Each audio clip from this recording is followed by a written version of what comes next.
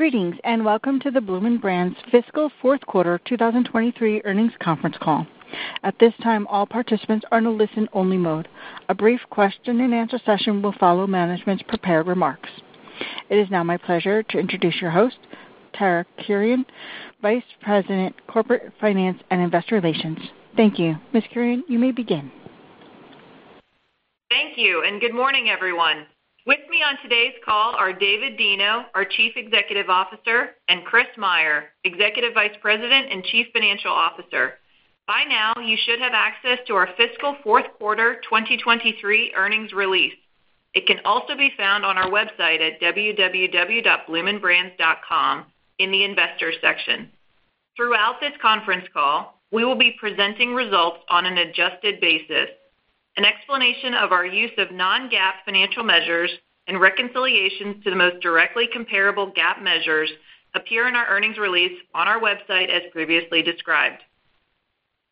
Before we begin formal remarks, I'd like to remind everyone that part of our discussion today will include forward-looking statements, including a discussion of recent trends. These statements are subject to numerous risks and uncertainties that could cause actual results to differ in a material way from our forward-looking statements. Some of these risks are mentioned in our earnings release. Others are discussed in our SEC filings, which are available at www.sec.gov. During today's call, we'll provide a brief recap of our financial performance for the fiscal fourth quarter 2023, an overview of company highlights, and current thoughts on fiscal 2024 guidance. Once we've completed these remarks, we'll open the call up for questions. With that, I would like to now turn the call over to David Deno. Well, thank you, Tara, and welcome to everyone listening today. As noted in this morning's earnings release, adjusted Q4 2023 diluted earnings per share was 75 cents. This compares to 68 cents in Q4 2022, reflecting a growth of 10% year-over-year. Combined U.S. comparable sales were down 20 basis points. Our fourth quarter and 2023 results were largely in line with expectations. Importantly, we had a sequential U.S. comp sales and traffic improvement from Q3 into Q4. And within Q4, a softer October was offset by progressively improving comp sales, ending with a strong holiday season. Before we discuss 2024, and more specifically our plans at Outback Steakhouse, I would like to recognize two businesses that had outstanding results in 2023, Carrabba's and Brazil. Carrabba's continues to take share versus the industry. Carrabba's posted comp sales growth of 3.9% and positive traffic growth for the year. In 2023, Carrabba's outperformed the industry in sales by 90 basis points and in traffic growth by 300 basis points. They continue to demonstrate strength, specifically in their off-premises channel and growing catering business. Carrabba's Bistro, which we launched in 2023, is a lunch-focused catering option featuring a wide variety of sandwiches that reflect Carrabba's Italian heritage. It is now offered in our restaurants as a compelling lunch offer, either within the restaurant or to go. Bistro continues to outperform expectations. Brazil had another great year with significant growth in sales and profits. This is especially impressive given the lapping of pent-up demand in 2022. We continue to expand this business throughout the country and open 18 new restaurants in 2023. We look forward to capitalizing on our leading position and doubling our restaurant footprint in the coming years. Our 2023 results would not have been possible without our great teams in the restaurants and in our restaurant support center. Thank you for delivering outstanding hospitality and excellent service to our guests.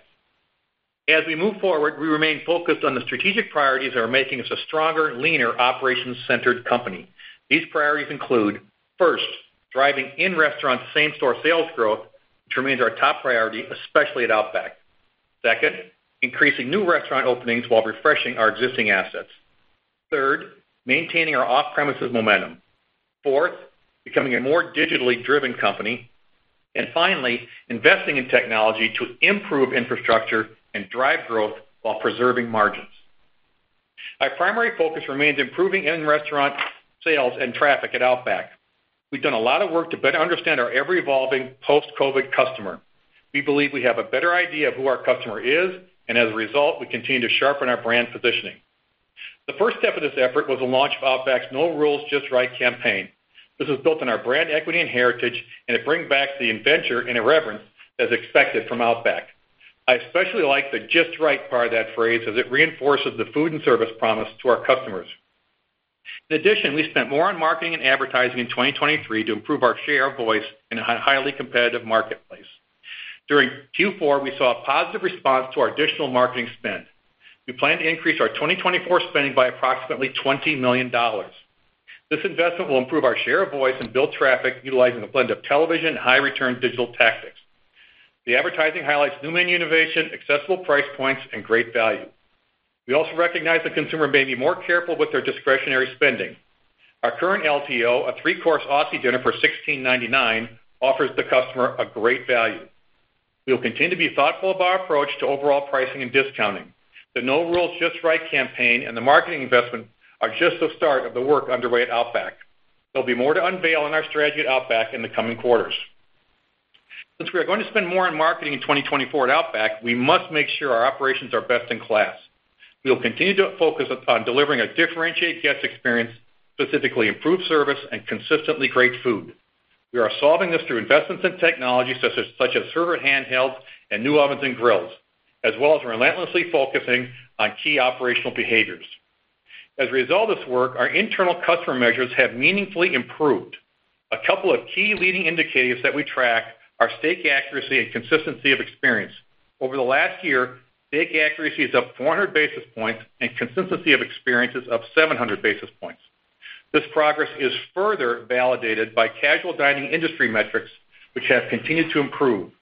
Friendly service and food quality are now 300 and 360 basis points ahead of our casual dining peers, respectively. We are confident in the strategy at Outback, and it is working. In 12 of the last 14 weeks, Outback has beaten the industry in comp sales growth. Based on recent trends, we expect to see Outback perform above the industry, and this is reflected in our guidance. On to our second priority, new unit development and improving our asset base. We are upgrading our assets through new openings, relocating, and remodeling restaurants. We opened 6 new domestic units in 2023 and are on track to nearly triple that in 2024. We know that upgrading our assets is a big part of improving our traffic trends, especially at Outback. Our development pipeline for new restaurants and relocations remains very robust. We are opportunistic on relocations and continue to see outsized sales lift on these investments. We successfully completed over 100 remodels in 2023 and will continue to work our way through the system in 2024. Our development efforts provide a runway for future growth, offer good returns, and are a key part of our strategy. The last priority I'll discuss today is our leading off-premises channel. The business has more than doubled since 2019 and currently represents 24% of our U.S. sales. We were pioneers in the to-go space, and we continue to see robust demand in this highly incremental location. In addition, the success of our catering business at all of our brands, but particularly Carrabba's, provides a runway for future growth. Next, let me comment on our restaurant closure initiative. We periodically review our asset base, and in our latest review, we made the decision to close 41 underperforming locations. The majority of these restaurants were older assets with leases from the 90s and early 2000s. This decision considered a variety of factors, including sales and traffic, trade areas, and the investment that would have to be made to improve the restaurants. Despite this initiative, our confidence in our portfolio remains high as we plan to open 40 to 45 new restaurants across the system in 2024. These are promising trade areas with great potential. It's critical to add that these closures are not a reflection of the hard work of our team members. As always, we will take care of our people, offering many the opportunity to transfer to another restaurant and severance for those who do not. Importantly, the sales growth initiatives I described are supported by a solid foundation with healthy margins, robust cash flow, and a strong balance sheet. This strength gives us the ability to invest in new unit development, technology enhancements, and asset improvements while meeting our commitments. We remain dedicated to delivering great food and experience for our guests while building a strong business that will continue to thrive for many years to come. Before I turn the call over to Chris, I just wanted to comment on the 8K we sent out this morning regarding Chris's retirement from Bloomin' Brands. Chris has been a great partner to me the last 5 years as CFO. He has made many, many contributions to our company, and he will be missed. The company is considering various options for his replacement. Chris is expected to continue in his current role until such a time a successor is named and otherwise assist in the transition. Chris, thank you for everything you have done for the company and for me. Over to you to discuss our financial performance and 2024 guidance. Thanks, Dave, for the kind words. It's been a privilege working with you and serving as our CFO for the last 5 years. I would like to start by providing a recap of our financial performance for the fiscal fourth quarter of 2023. Total revenues in Q4 were $1.19 billion, which was up 9% from 2022. This was primarily driven by an additional $83.5 million of revenue from our 53rd week, favorable foreign exchange translation, and the net impact of restaurant openings and closures. U.S. comparable restaurant sales came in just slightly below our expectations at negative 20 basis points. This reflects a comparable 14-week view versus 2022. Traffic in Q4 was down 3.1%, which represented a 160 basis point improvement in traffic from Q3. Average check was up 2.9% in Q4 versus 2022. As we mentioned in our prior calls, check average benefit decreased steadily throughout the year as we chose not to replicate the amount of menu pricing that had been taken in 2022. We remain very cautious about taking additional menu pricing, particularly at Outback. Q4 off-premises was approximately 24% of total U.S. sales. Importantly, the highly incremental third-party delivery business was 13% of total U.S. sales, which was up from 12% in Q3, driven by our growth in catering. As it relates to other aspects of our Q4 financial performance, GAAP diluted earnings per share for the quarter was 45 cents versus 61 cents of diluted earnings per share in 2022. Adjusted diluted earnings per share was 75 cents versus 68 cents of adjusted diluted earnings per share in 2022. The primary difference between GAAP and adjusted diluted earnings per share is due to restaurant closing and asset impairment costs related to our restaurant closure initiative. Q4 adjusted restaurant-level operating margins were 15.9% versus 16.8% last year. The reduction in restaurant margin from last year was driven by a couple of factors. First, as we mentioned on the last call, in Q4 we were lapping significant beef favorability from 2022.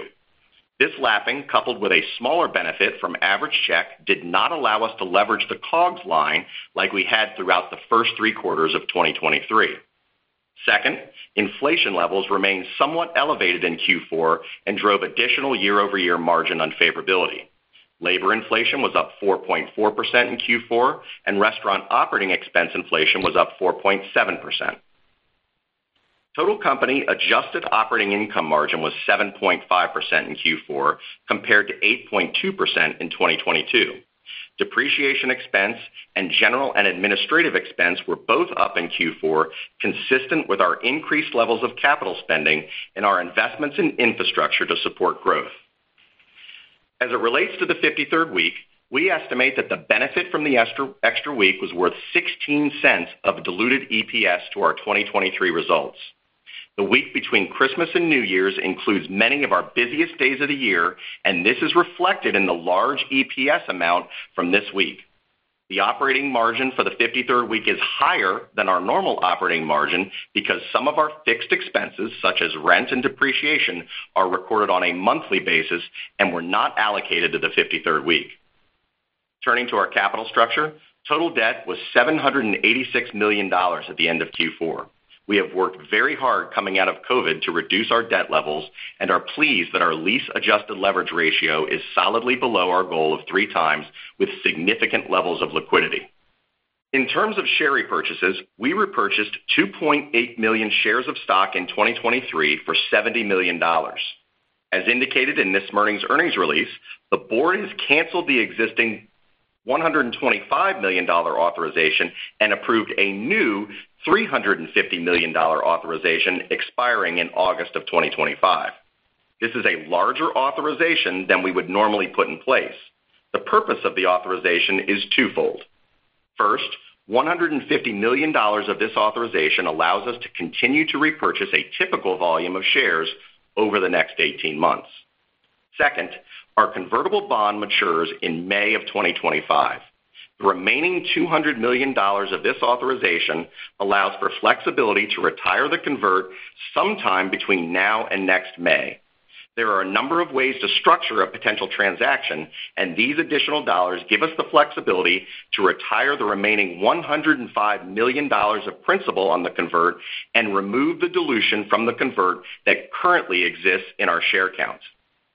In our 2024 guidance, we are assuming approximately 4 million shares related to the convert are included in our adjusted EPS calculation. The board also declared a quarterly dividend of 24 cents a share payable on March 20th.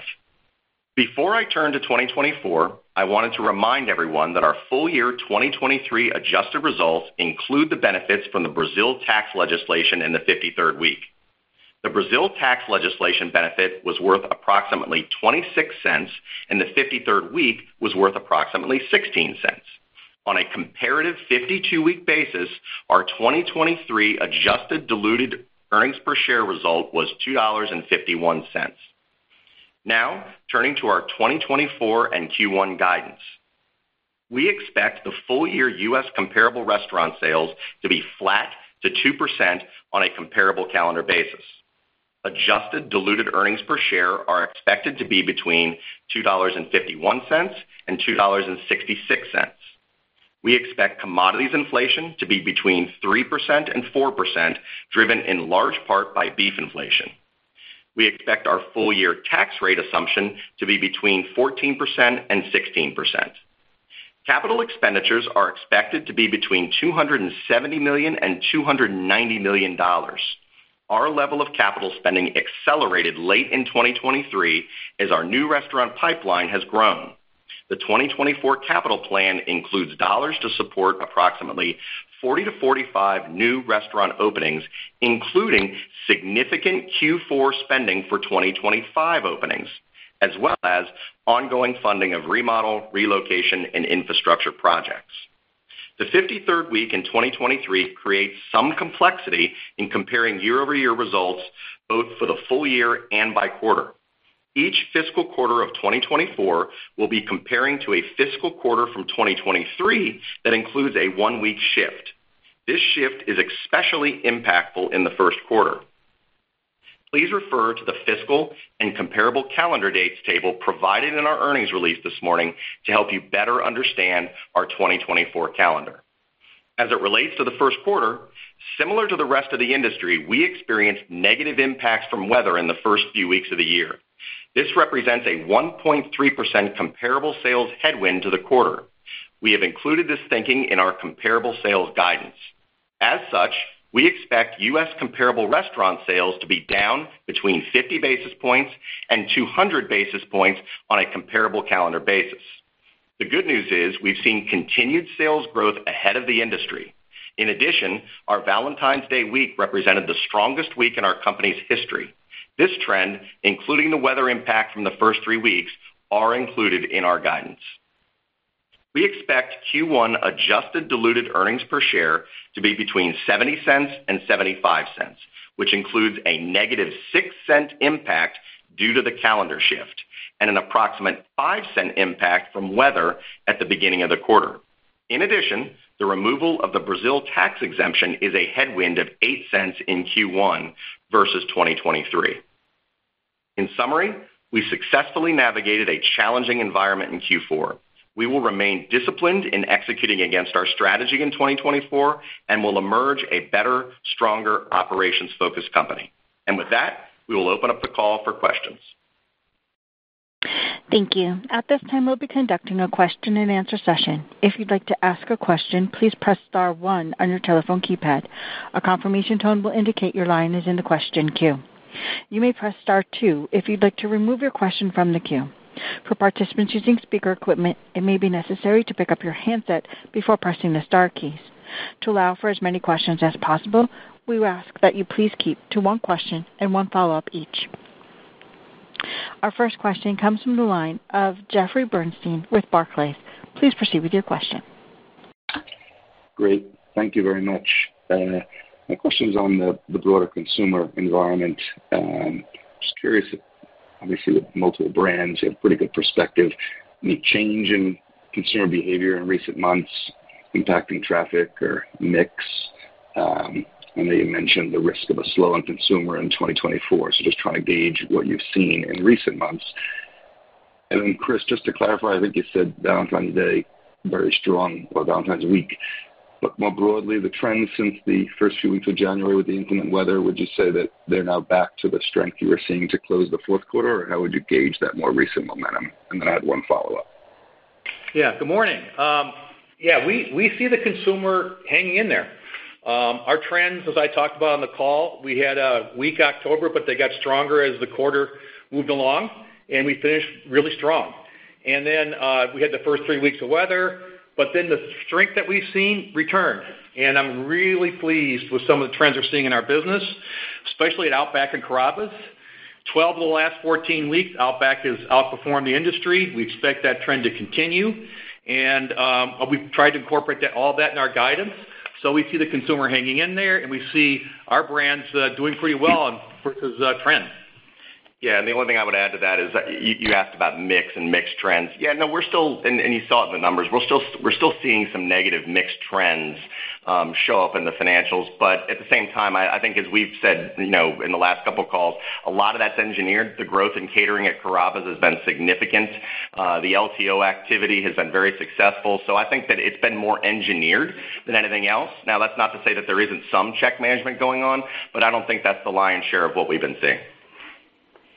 Understood. And then my follow-up is just more broadly, Dave, in the boardroom, I'm just wondering, has anything changed in recent months or quarters? There's activist involvement. I'm just wondering whether there's any change in perspective or priorities, or how that investor and kind of the impact that you've seen, if any, as you look to your business through 2024. Thank you. Yeah, we have they've been a very positive part of our company. And we welcomed our 2 new board members, as you saw. We've had good interaction in the boardroom, good ideas, and they've been a big part of helping us understand how we can move our businesses forward. And we're very optimistic about the year. And I think it's been a good partnership. Great to hear. Thank you very much. Thank you. Our next question comes from the line of Alex Slagle with Jefferies. Please proceed with your question. All right, thanks. Good morning. Morning. Chris, congrats on a great career there, and we'll all miss you for sure. Wanted to ask, I guess, just as you step back and think about all the efforts you've made, improving the guest experience at Outback and investing in the food quality and simplification, better service, remodels. I mean, how far have you gone along the spectrum of what you think you need to do to position this brand as a share gainer? And I know we have more that we'll hear about, in the quarters to come, but just want to sort of think about that. And I don't know if there's even a way to add specific dollar amounts to how much you've invested and how much, you think you need to do in the core experience, but any thoughts around that? Sure. I think we've made progress, but we have more to do. I don't know if I should give a football analogy or a scale of 1 to 10, but I think we've made progress. We're seeing it in our trends, which especially at the end of last year and the first quarter of this year at Outback. But when you look at the work we've done to understand our consumer and in this post-COVID environment and sharpen our positioning, that's been done. I think you look at the No Rules, Just Right positioning we've started. That's started. More work to do there. If you look at the food and service elements that we've invested in, we've invested in some, but we have even more to do, I think, on some of the service elements and some of the food elements. We talked about the additional spending and marketing in 2024. We're seeing some return on that. We've opened up 6 new restaurants, and we're going to open up 15 to 18 in 2024, and then we're remodeling. So Alex, it's started, but we have more to do, and I think we're beginning to see it in the trend change in the business. Got it. And the closures, how many of those effectively would have been relocations? Is the relocation pipeline sort of still the same as it was before, or how does that look? And I mean, maybe any thoughts on like the cash on cash return profile of these new units? Yeah, so give you some perspective. No, none of these would be, quote unquote, considered relocation opportunities. I think, the relocations this year will probably have another 5 or so. I think that we like the cadence that we have in terms of relocations. Every time we relocate a new Outback, we see significant sales lifts. And I think that to sort of piggyback on the question to Dave about Outback, I think that the relocation and what we see when we do a relocation is one of the reasons why we really believe in the relevance and the strength of the Outback brand, because every time we do that, we see such positive results. Now, what I would say is, like, from a new unit perspective, obviously we're seeing pretty good, cash on cash returns. We think about allocation of capital. We get asked a lot, why are you investing so much in new units? We're getting solid returns on these new units. They're in infill opportunities in strong markets with strong demographics. And obviously, I think from a capital allocation perspective, if we were seeing that we weren't getting the returns that we need to justify the investment, then we would use those dollars elsewhere. So we feel really good about kind of the whole strategy and how we're deploying capital. Thank you. Thank you. Our next question comes from the line of John Ivankoe with J.P. Morgan. Please proceed with your question.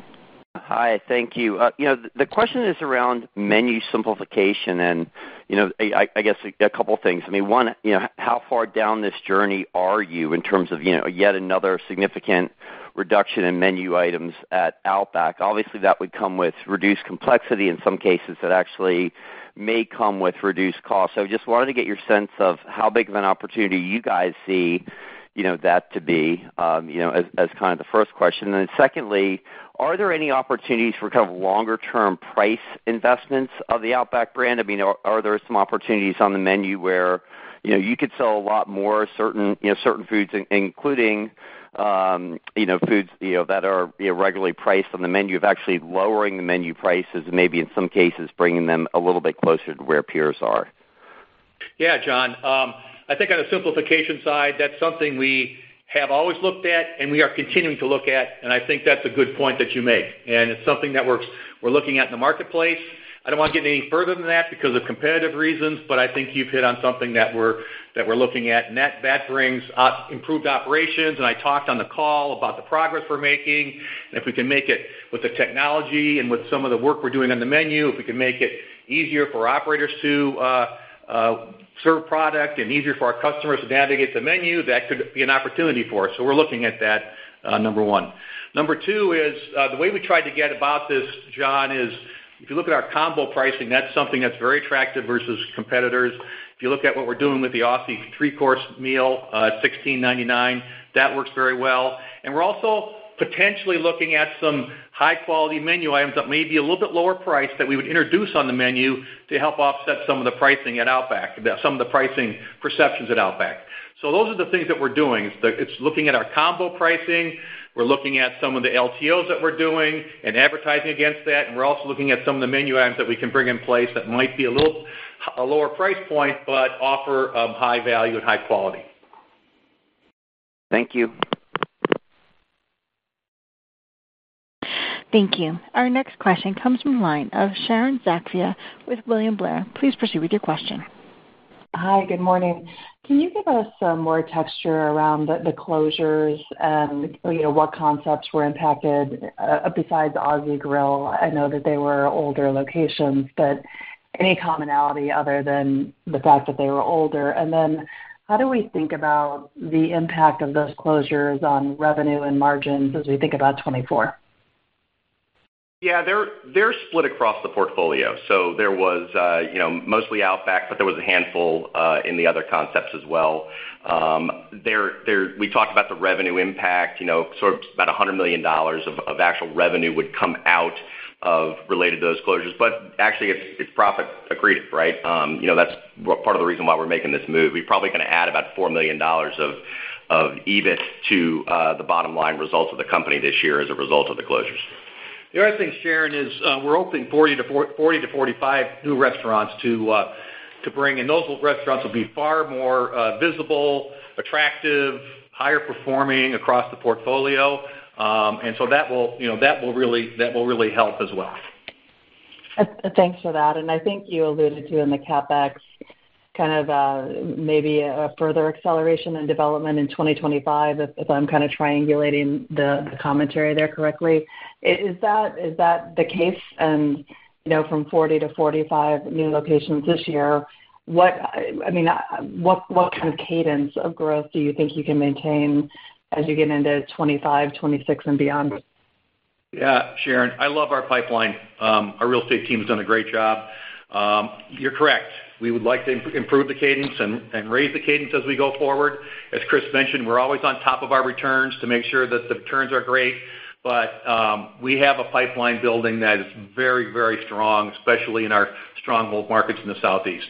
Yeah, and maybe just to give you a little context on the capital guide and how that comes together a little bit. So one of the dynamics that you are going to have in the 2024 capital spending is that in 2023, we had about $65 million of restaurant technology.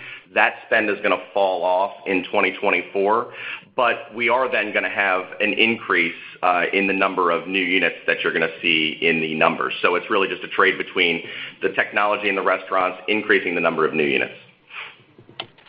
Very helpful. Thank you. Thank you. Our next question comes from the line of Jeff Farmer with Gordon Haskett. Please proceed with your question. Thanks, and best of luck to Chris with everything you're going to be pursuing in the future. Couple questions for you. Anything you can offer on the sort of the component assumptions across pricing, traffic, mix as it relates to that flat to 2% same-store sales guidance for 2024? Yeah, sure. I'll give you some perspective. So I think if you think about traffic, there's a pretty wide range of possible outcomes here. I'd say anywhere from flat, which I think is certainly doable, but also down to maybe down to 2%. A lot of it's going to depend on sort of the external environment. But there's also a couple things worth calling out on that. I mean, first, we're going to start out in a little bit of a hole here in Q1 because of the weather from a traffic perspective.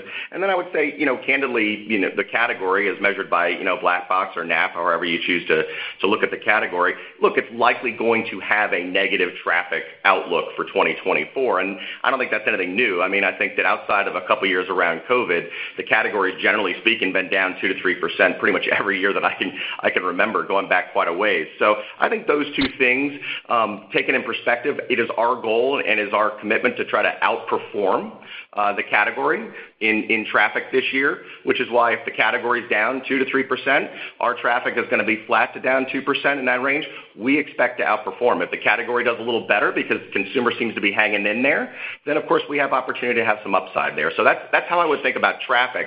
Now, in terms of average check, pricing, et cetera, start with average check.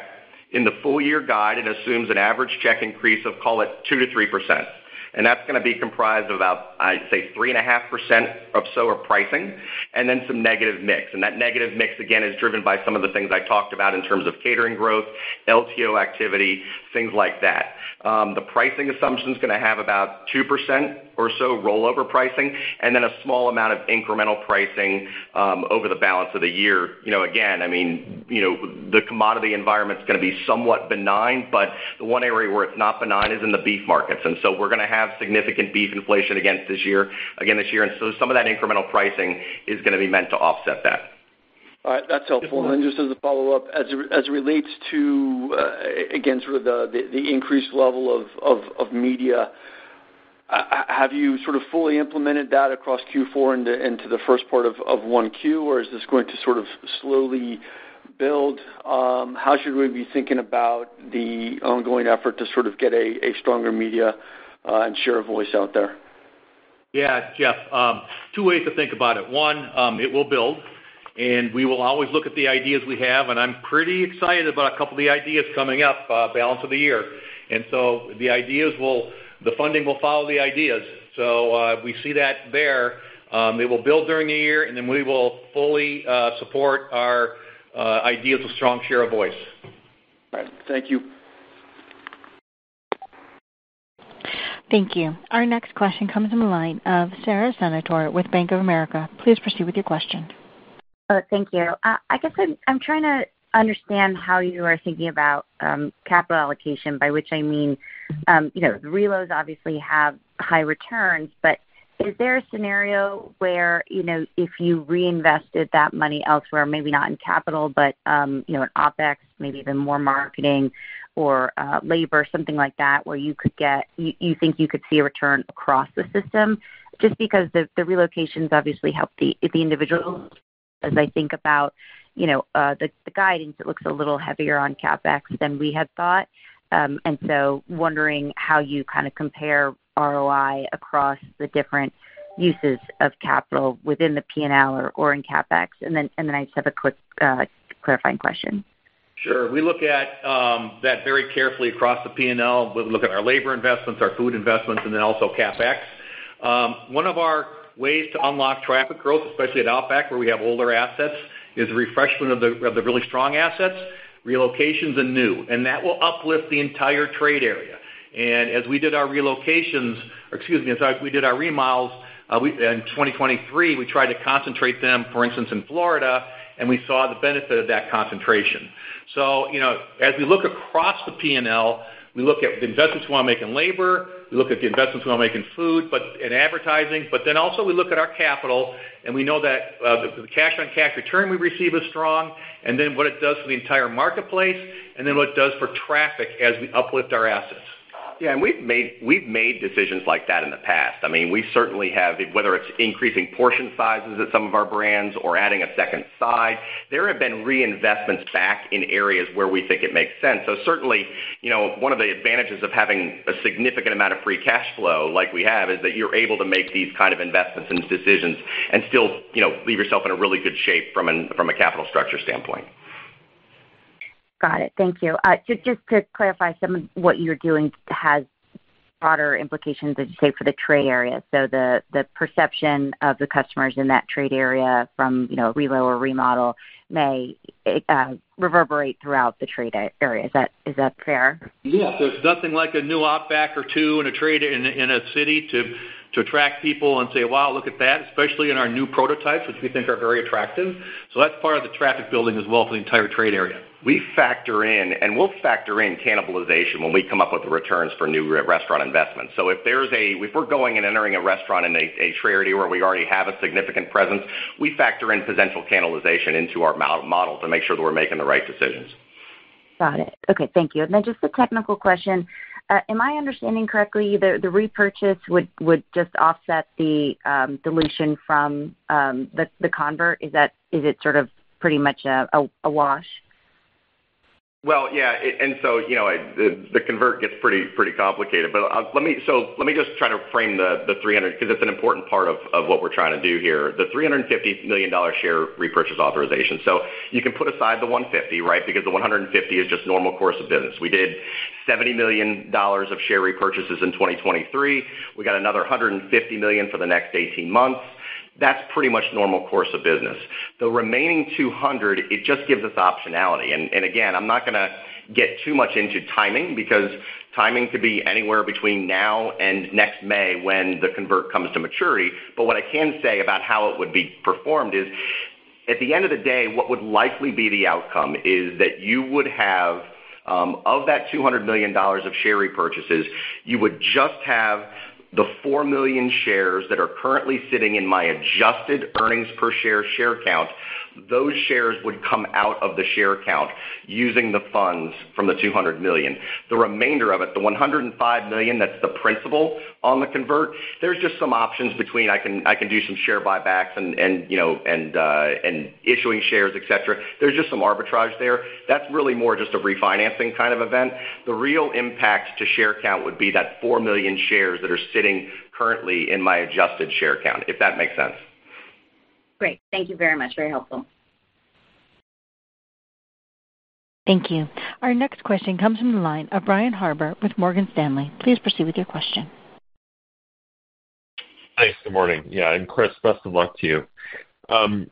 Just a question on, did you spell out what you expect wage inflation to be this year? And I think a broader question about labor, do you feel like there's, kind of a need to reinvest in labor or, add some to stores as you think about kind of building traffic this year? Yeah, I think our labor models are very well established, well run. We've invested behind the technology to enable our servers. We've invested in cooking technology to enable our back of the house. The service model is strong, and we feel very good about it. So the labor spending at the restaurant level, number of hours, et cetera, is in really good shape.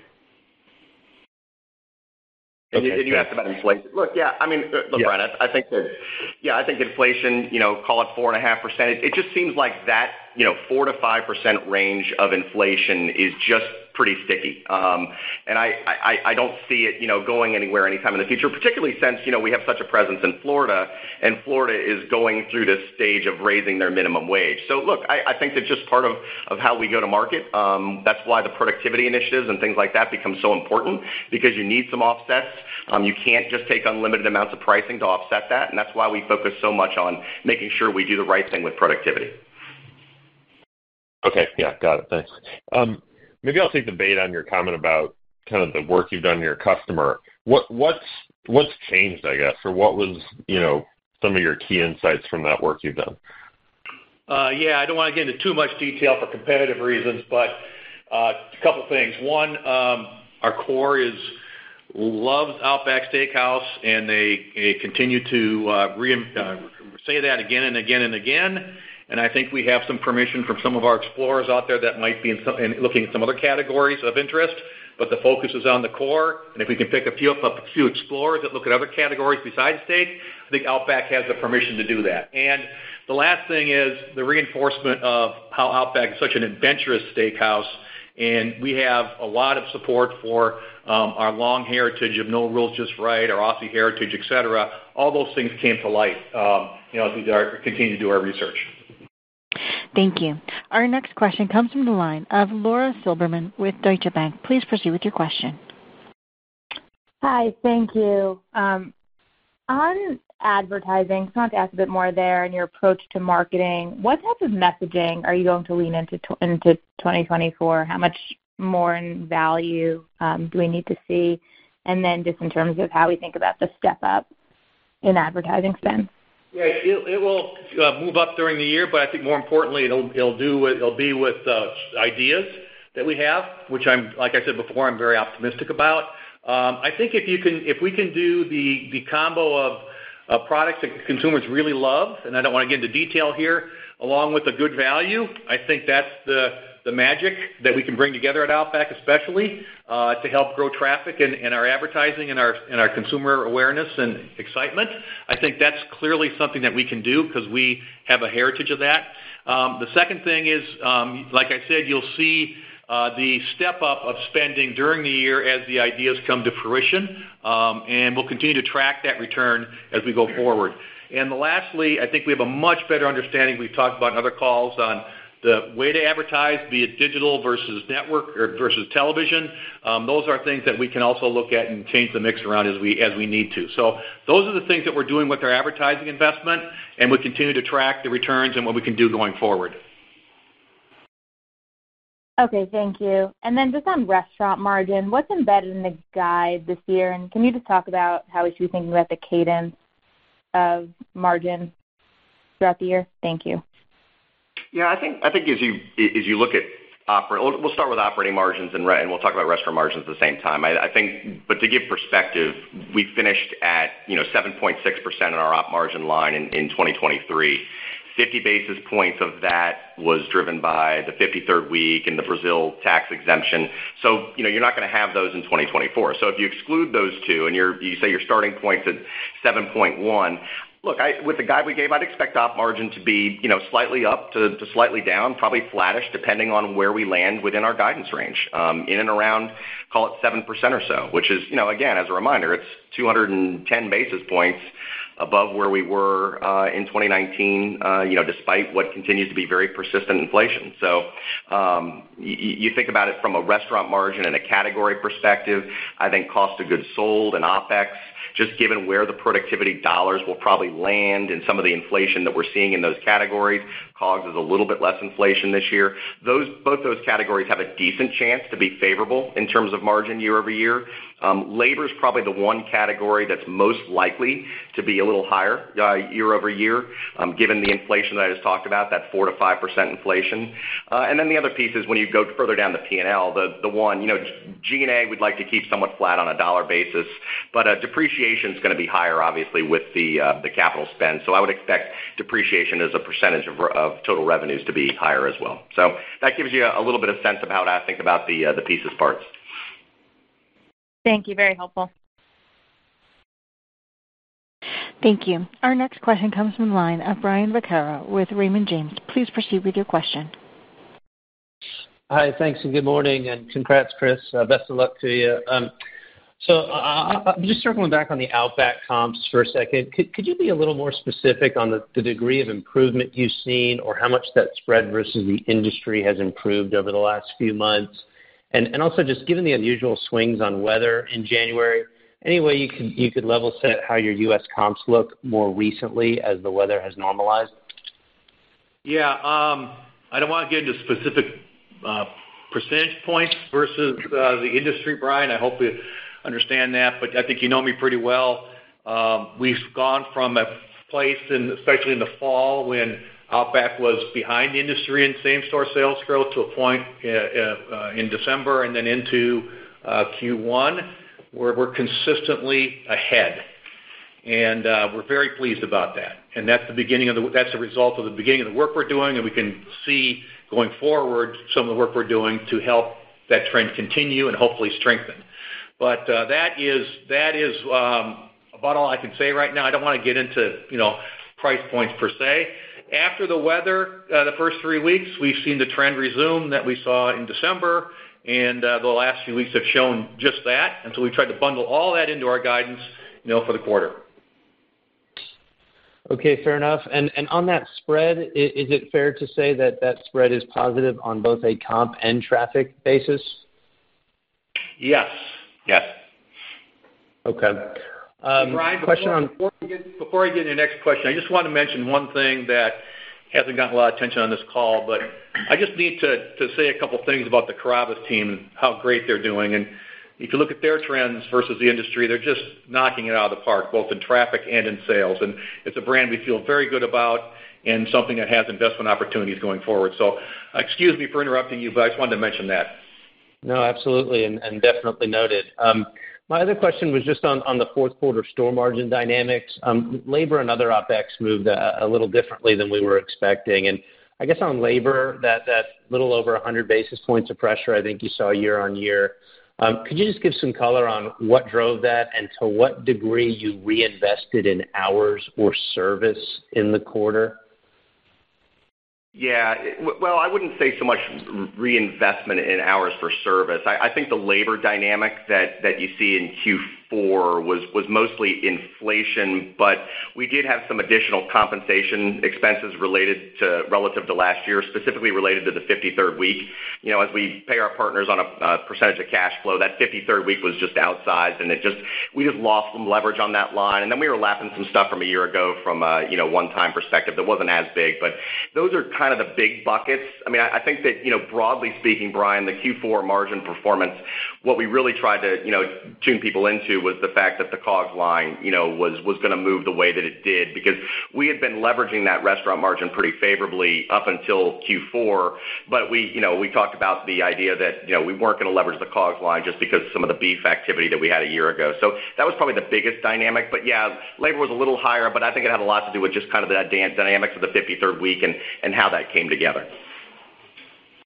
Okay, thank you for that. And just on the topic of productivity, if I could, last one, what level of savings did you achieve in 23? And could you provide a few more specifics on what some of the key drivers of efficiency in 2024 will be? Yeah, so we ended up at about $55 million or so of productivity in 2023. And again, I think the buckets that we saw in 2023 are largely going to be the buckets that we would see in 2024. Again, I think we're going after another $50 million of productivity this year. A lot of it is going to be driven by the restaurant technology that we put in place. But another big piece is going to be supply chain related because there's a lot of opportunities there that we've been looking at, as well as some of the menu work and things that Dave talked about. So it's going to be pretty broadly spread across the P&L between COGS and labor, et cetera. Again, maybe a little more weighted to cost of goods sold, but we'll see. I just want to underscore too, Brian, the productivity will not touch food quality and not touch service levels. It's pure getting our great products and our service to our people in a more efficient manner. So that's extremely important to us. All right. Thank you very much. I'll pass it along. Thank you. Our next question comes from the line of Brian Mullan with Piper Sandler. Please proceed with your question. Hey, thank you. Just a question on Brazil. Can you just touch on the operating environment down there right now, what you expect to see as you put together the guidance for the year? And then just related to that, I know you've been asked this many times in the past, but if you could just give your current thinking on your desire to own those restaurants longer term, and if the current environment is conducive to taking any action on that front, for the foreseeable future. Sure. The environment remains good. Inflation's come down. Interest rates are still pretty high down there, but the consumer's in good shape. We had a tremendous sales improvement last year at this time, partly because of the World Cup. So that was a very difficult lap, which we were able to do. And so the new openings are fantastic. Our position is unparalleled, number one. And so the operating environment, we believe, continues to be, really, really strong. So that's important. The second piece is we've looked at in the past about, potentially having that business be a franchise business. That still is something that we may or may not consider. We'll just continue to look at the environment and then the value we get from the business and, as we move forward. So we continue to look at optionality down there, but right now our job is to continue to build a great business. Okay, thank you. And then just as a follow-up, just a question on Bonefish. Can you touch on some of the in-store sales trends recently? Maybe what's going on with that brand? What are the key priorities for that brand this year, over the next few years? Just what's the team going to be focused on? I think for us, we have to do some more work there. Some of the work that we did at Outback, quite frankly, is get a better understanding of our customer in this post-COVID environment. I think that's something that we need to focus in on, and we're doing that work right now. Is there menu investment and simplification opportunities that we can do? We're looking at that. We've invested in operations, both in technology, but also focusing on key measures such as speed of service in our bar and for our food, because it's such a bar-centered concept. It's our highest mixing beer, liquor, wine business and casual dining. And we continue to refresh our assets at Bonefish. So those kind of the four-pronged strategy there. It's not a growth vehicle for us. We'll continue to upgrade the assets, and we'll continue to do the customer and menu work to get that brand trends to improve. Thank you. Thank you. Our next question comes from the line of Dennis Geiger with UBS. Please proceed with your question. Great. Thanks, guys. Encouraging to hear about the progress that you're continuing to see across the Outback operations and the customer satisfaction scores, et cetera. And I can personally attest to some of the positive customer experience benefits from the server handhelds and in some visits recently. So just wondering if there's you could talk a little more about the opportunity for operations gains. Where is it consistency of speed, food? Where sort of the biggest opportunities that you've identified lie? And I guess most importantly, sort of how long you think it takes to get to, I think, the best-in-class levels that you spoke to as a target? Yeah, we're making significant progress in our operating measures. So we'll continue to make progress each and every month. And our goal is certainly as soon as we can. I don't want to make a specific prediction, but it's something that we are all over. And I'm very pleased with the operating measures we're seeing, both in the internal progress we're making, but also externally with Technomic and other people that do a lot of work for us externally. So that is really, really a great thing to see.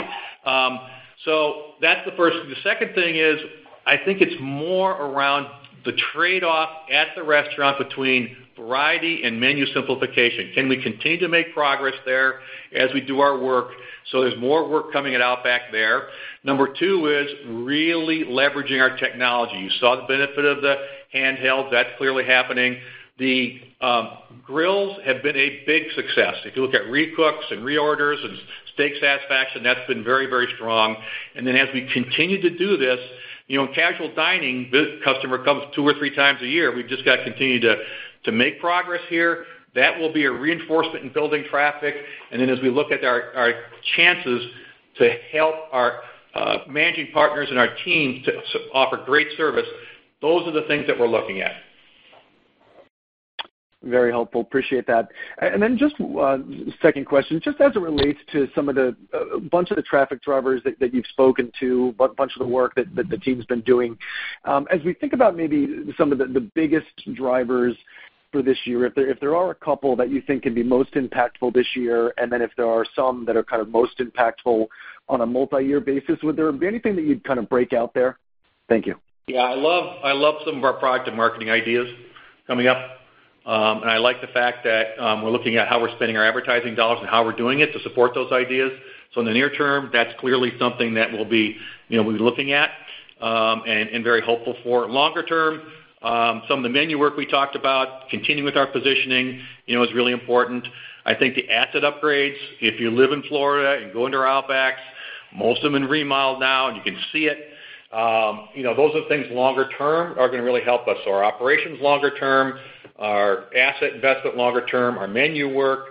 We want to balance some short-term gains, which I think are possible, along with some of the strong long-term things that we have in place at Outback. Very helpful. Thank you. Thank you. Our next question comes from the line of Jon Tower with Citi. Please proceed with your question. Great. Thanks. I appreciate it. And Chris, best of luck. Look forward to seeing what you do next. Curious, maybe on the $16.99 Aussie 3-course meal. I'm just curious to get your thoughts on how you think about everyday value on your own menu today, and do you feel like that is a decent launch and or something that you can continue to evolve over time to have an everyday value option for consumers over time? Yeah, I think it's the first step, and I think it's something we'll continue to look at in our various limited time offer opportunities. We can certainly look at that. But then, as I mentioned earlier on the call, John, we're also looking at some products that may have a lower price point. They're still really great products that are a good return to the company, but also offer great value to the customer. So we're doing some of that work on the menu side as well.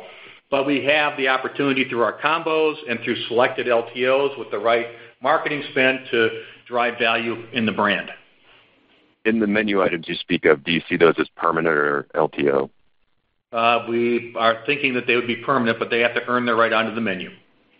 Got it. And then I guess just kind of zooming out a little bit and thinking about the business, I know for a few years you've been aiming toward that 8% or so EBIT margin target and had exceeded it at one point, and now we're taking a bit of a step back. So I'm just curious to get your thoughts on how you see it evolving over the next several years. I would assume, obviously, 24 is going to be a more difficult year for that. But beyond 24 and into 25, how should we think about your ability as a company to get back to that 8% or so target? Yeah, before I turn over to Chris, I just want to mention, there's a very benign commodity basket with one exception, that's beef. And so, we don't want to price up to cover that beef cost entirely. So we have to continue looking at our margins to look at that and what it means for our customer. But I want to make that broad point first before I turn over to Chris. Yeah, well, I think that, look, longer term, I think we still feel good about using 8% as an operating margin target. I think the problem has been, in the time period between 2022 and 2024, we've had this massive inflation that's been really tough to leverage, not just for us, but candidly for everyone who's trying to be thoughtful about menu pricing and things and balancing that dynamic. And look, the good news is I think that, despite the inflation, margins are kind of hanging in there. And so as you think about what's the path forward, I'd say the key areas we probably need to make progress on in 2024 would be, first and foremost, we need to continue to make traffic progress at Outback, because traffic ultimately is going to be a lever moving forward that you're going to have to leverage in order to continue to make progress on margins. Second, once you start to see the new restaurants ramp up, you'll begin to leverage depreciation, et cetera, and you'll make more progress on that in 2024. And then I think that, the last thing is once the beef situation improves, you'll have the makings of a much better landscape from an inflation standpoint to make progress on margins. So I think the signs are encouraging, and I think that looking ahead to 2025 and beyond, there's some reasons to believe. Got it. Thanks for taking the question. Thank you. Our final question this morning comes from the line of Andrew Strelzik with BMO Capital Markets. Please proceed with your question. Hey, good morning. Thanks for taking the questions. I just had two on the cost side. The first one is back on the marketing spend. You mentioned that it's going to ramp through the year. So is it fair to assume that would hold at a higher level in 2025 as well? And maybe more importantly, are you going to be exiting this year at a more kind of steady state level? I think if I'm looking at this right, you'd be kind of like 2.5%, maybe a little bit higher than that % of sales. So still a bit of a gap from where you were pre-COVID, but just curious how we should think about that trending. So I'll start and I'll turn it over to Dave. Yeah, I think the way I think about 2024 marketing is, yes, it will be higher. It's probably going to be higher in every quarter, to be honest, even Q1 than it was a year ago. So there's going to be increases in marketing spend. I think we've talked about marketing. We've talked about this for years in terms of we used to spend 3.5% of sales on marketing. We got down to the low 2s. We recognized, but we've always talked about, hey, look, even when we laid out that margin framework a couple of years ago, we said, hey, look, we think the sweet spot for marketing is probably in that 2.5% to 3% of sales range. I think that's kind of where we really think it's going to be long-term as well. So I think that if we land this year sort of in that 2.5% to 3% range, then I would say that that's probably a good thought for us moving forward. But obviously, the spending can ramp up as our sales increase. So I think we feel good about it as a percentage of sales. Yeah, and I'd just like to say in our company, the money follows the ideas, and, good ideas get supported, and we'll continue to have that discipline. Okay, that makes sense. And then just my other one was on the commodity outlook. It sounds like really only beef as a problem child there, and you've been able to lock beef on an annual basis the last couple of years. Were you able to do that again this year? I'm just curious on the visibility to that commodity outlook. Thanks. Yeah, same thing. We're probably, 74% locked on our basket for the year, 74, 75, somewhere in there. Beef is 100% locked. Obviously, as in prior years, though, we're hopeful that the market continues to make progress. And if it does, hopefully we can take advantage of some of that upside. Thank you. Ladies and gentlemen, that concludes our question and answer session. I'll turn the floor back to Mr. Deno for any final comments. Thank you, everybody, for your time this morning. We look forward to updating you on our Q1 call later this year. And Chris, thank you for everything you've done for our company. Thank you. Thanks, everybody. Thank you. This concludes today's conference call. You may disconnect your lines at this time. Thank you for your participation.